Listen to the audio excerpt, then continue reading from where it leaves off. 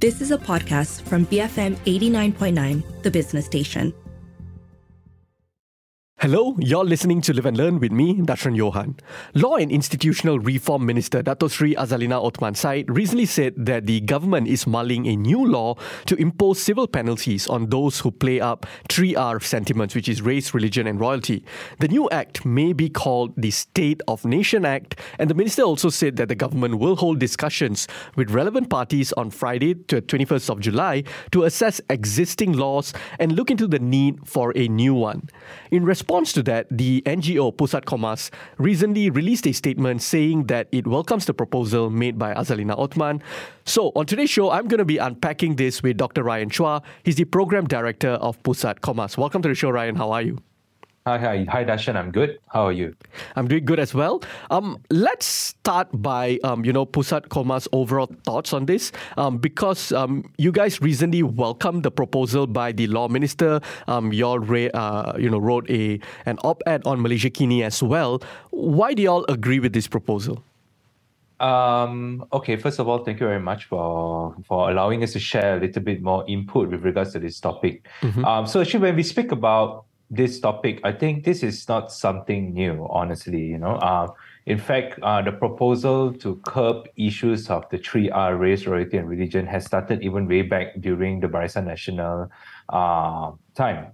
It is actually part of the National Unity Consultative Council proposal to actually establish 3 different bills to address such issues. So for me and for us in Komas, we felt that this is timely, especially with the current situation of race-religious relations in the country, where, it has been used as a tool by political parties for far too long, and even certain groups and individuals to incite hatred, to incite hostility against other groups.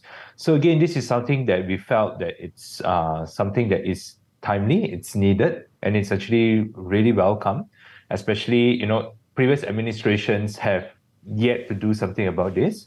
And we are quite optimistic with the minister's recent announcement that they could do something to try to regulate the use of 3R in our country.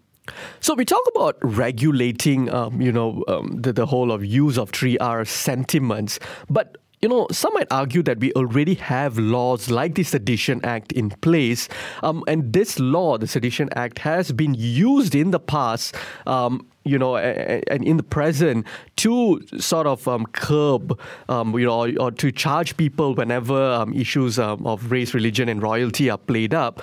Why is this inadequate to deal with matters concerning race and religion, especially? Okay, first of all, when we look at the Sedition Act, let's go back to history. It was first established during the colonial times, aimed to address the issues of communism and much more. But taking that context into today's context is a totally different realm that we are dealing with today.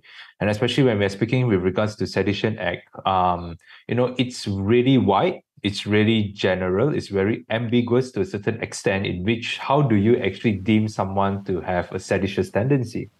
Again, there are no thresholds. In fact, we have seen a lot of political parties in the past using Sedition Act to actually silence dissidents, to also use that to silence their political opponents. And, again, it's really a tool that has been misused oftentimes. So again, noting the historical context in which where it's only relevant back then during the colonial period, and then we are framing it within our context today. It does not allow people to have open discussions. It creates a culture of fear amongst the people. So when we speak with regards to the Sedition Act, one of the biggest issues is that there's no threshold. How do we identify someone to be seditious? Again, seditious tendency can lead to so many things. If I'm affected by it, so does it mean that it's seditious? So how do we draw the line?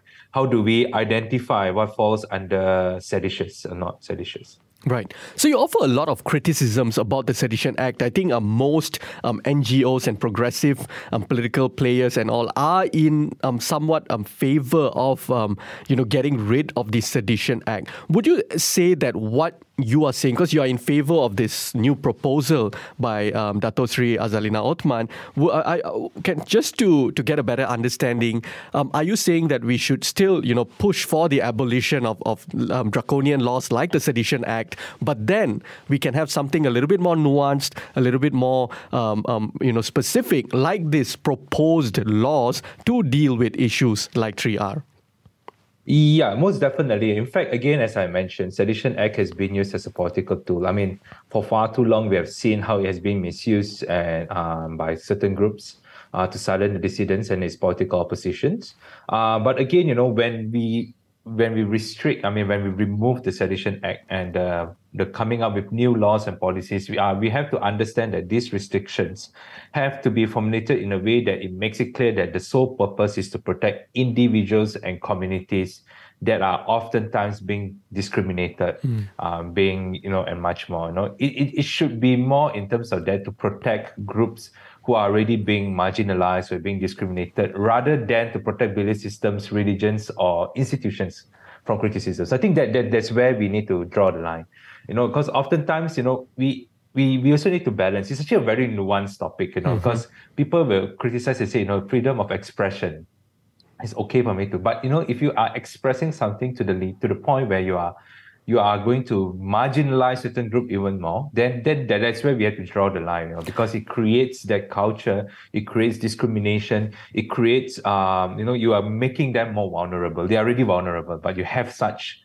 statements, then it makes them even more vulnerable to such efforts. Right, and let's dive into that a little bit more, because like you said, there is this counter argument that people have brought up towards this proposal, and I think whenever there are discussions about coming up with new laws to sort of curb certain things, the argument is that coming up with such a law violates our freedom of speech rights, our freedom of expression rights as enshrined in the Constitution. How would you respond to this argument?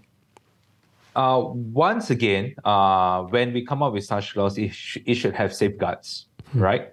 Again, to a certain extent, we have international documents that we could make reference to. In fact, the Rabat Plan of Action is a good example for us to identify what constitutes as hate speech, what constitutes as a possible incitement. In fact, they have high thresholds in which we can examine whether that particular speech is considered as hate or it's not. So I think that's a problem we have at this point of time. Sedition Act, and in the definition of seditious tendency, it's really open to anyone's interpretation. But when we formulate new laws like this, there needs to be clear thresholds. There needs to be clear identifiers on what actually constitutes as the incitement of hate. And at this present time, we don't have such things. So when we come up with new laws, these safeguards have to be put into place, and there should be a lot of ways in which where the judiciary themselves would be able to make those decisions under those thresholds. So it's very important that all these safeguards have to be in place. The current proposal, and this part I found really interesting, right? The current proposal by the law minister is for this new act, the State of Nation Act, for it to be, and the offences that it will encapsulate, it's for it to be a civil offence rather than a criminal offence. Is that the right move? For us, we believe it is, because at the end of the day, it comes back to us the principles of sentencing. What is the outcome of the imposition of a civil liability, right? Is it for retribution, deterrence, or rehabilitation? I think that's the biggest question, right? So when we impose a civil jurisdiction for these offences, it could also assist us in solving one of the biggest issues of overcrowding in prisons. Imagine if you put all those people who are sentenced to sedition in the prison, then okay, we will have a lot of issues, So we believe that there's only right for there to be alternatives to criminal law, because we don't want the perpetrators to have a brand of being a criminal stuck in there just for inciting something. So again, it's a way in which where it allows them to learn from it, and of course, it will also assist them to go back to their private life unhindered due to past mistakes. And we believe that they also deserve a second chance. And it really goes back towards the principle of sentencing. If it's deterrence, then civil liability is enough. It's just to deter people. Right, absolutely. All right, let's go for a very quick break. On the show with me today is Dr. Ryan Chua. He's the Program Director at Pusat Commerce. After the break, I ask him for recommendations for the government. Keep it here on Live and Learn, BFM 89.9. Welcome back to Live and Learn. I'm Darshan Johan, and on the show with me today is Dr. Ryan Chua. He's the Program Director at Pusat Commerce, and we're talking about the new law that was proposed by Law Minister Dato Sri Azalina Othman Said to deal with issues concerning 3R, which is race, religion, and royalty. So, Ryan, what needs to be done so that the State and Nation Act, or this proposed act, isn't abused by authoritarian or governments or forces to curb important or critical discourse around race and religion? Because many will point towards, historical patterns of various governments in Malaysia and how they, they sort of abuse certain laws for their political advantage. Throughout the years, we have seen this, right? Especially with regard to some of the draconian laws that currently exist, such as the Sedition Act. Prior to that, there was the ISA and so on and so forth. What needs to be done so that if this State and Nation Act comes to fruition, it's not going to be used the same way sedition and others have been used? Again, it comes back to checks and balances, right? So, we need checks and balances to protect human rights. For example, we have SUAKAM that should play the role of checks and balances. Of course, the human rights institution per se has to adhere to Paris principles. When we speak with regards to Paris principles, there are also different grading on how we look at the national human rights institutions. But that's a fundamental thing, that to have checks and balances. Apart from that, what is the Paris principles you're talking about? So Paris principles kind of grades the human rights institution, in the sense that, whether if it's an A-grade status, they have been given certain privileges to be able to speak at the UN and much more. But, they are graded based on how they adhere to the international standards of a national human rights institution. Right, so that's the Paris principles. So that's one in terms of how SUHAKAM in Malaysia can play the role of checks and balances. Secondly, also we have the Parliamentary Select Committee, the special committees that would also, and the opposition themselves could also play the role of checks and balances of the government. All right, so we need to identify and root out, that those are some of the things that we need to do at this point of time, really to put them into check and balances. And I think that's how laws are, in general. We really need to ensure that, all those laws are put in the proper place and done in a proper way. The second thing that we need to ensure that the State and Nation Act isn't abused is also in terms of identifying little Napoleons within the authorities, to minimize possible abuse, by certain groups of people within the civil service. And I think this is quite obvious, at a certain point of time, you also have certain groups of people who believe that they know the ins and outs of all of this, but then, it's a wrong interpretation of law. Mm-hmm. And then when they put them into place, that's really very difficult. So that's also in terms of how the constant training, how these groups of people are consistently updated on human rights is going to be very important.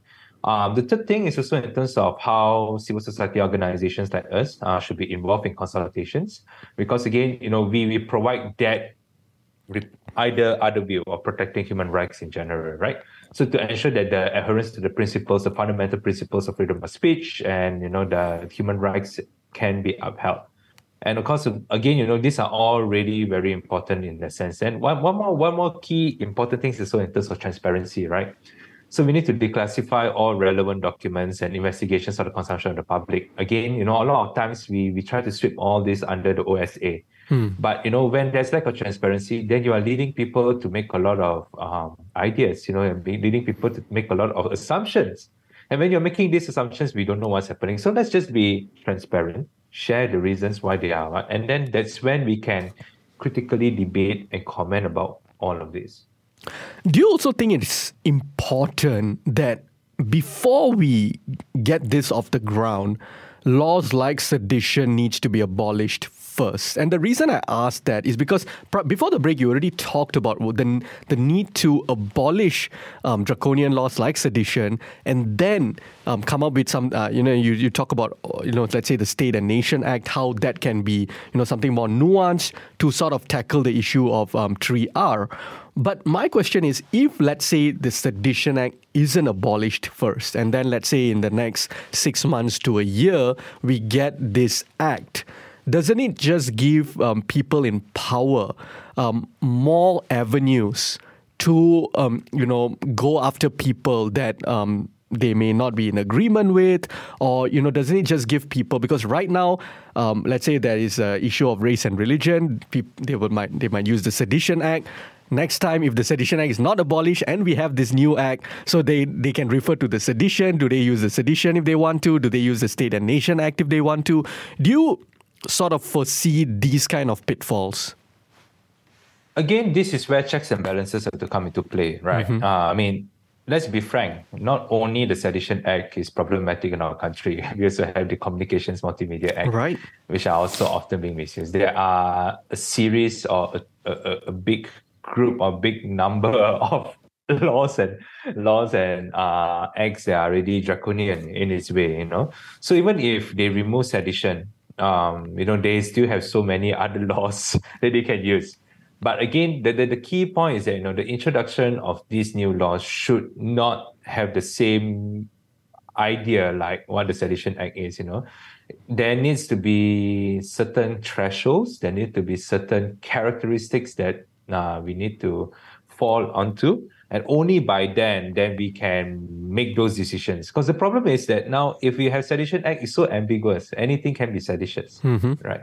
Yeah. So again, when they have so many other acts as well. So again, how then should we point them out, call them out for using all these draconian laws? And don't forget, the current government themselves are the opposers of these draconian laws when they were in opposition. So it's even more relevant and even more pressing for them to not use these draconian laws, but to introduce ways by following critical thresholds that we need to follow. Yeah. Absolutely. So now moving away from, regulating, issues concerning 3R to perhaps talking about these issues, right? There is a difference, Ryan, or at least there needs to be a difference, right, between playing up racial and religious sentiments to spread hate and having critical discourse about race and religion. How do you draw the line? Right. So I totally agree with you that there needs to be a point where we separate playing out racial religious sentiments and to have critical discourse about race and religion. And that's one of the biggest problems and contributor to the erosion of social fabric in our country today. One of the biggest things that we need to do is really to have conversations about other race and religion. You see, the problem that we have in our country today is that, anything related to other religion, it's deemed sensitive.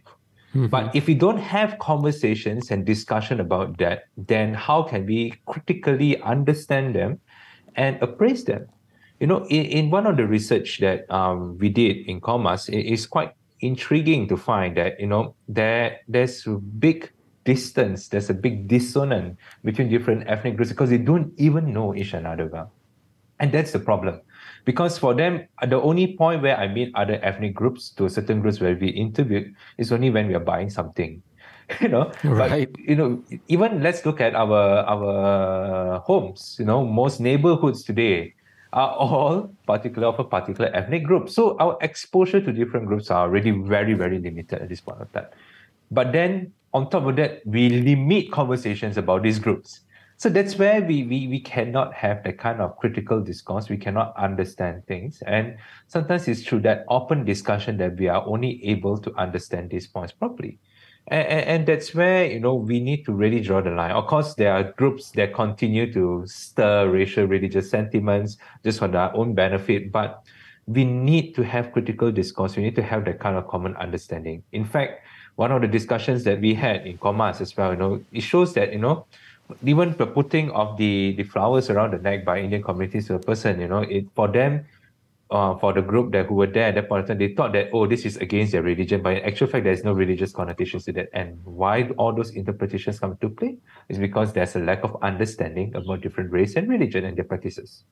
So how do we bridge that gap? You talk about lack of understanding, because I think sometimes as a nation, we have the tendency to either play up racialized politics or just be outright racist, or just avoid talking about race and religion altogether. So it's either one or the other, right? How do we foster a culture where we can talk about race and religion in a manner that allows us to examine ourselves and society critically without veering into playing up racial and religious sentiments to spread hate?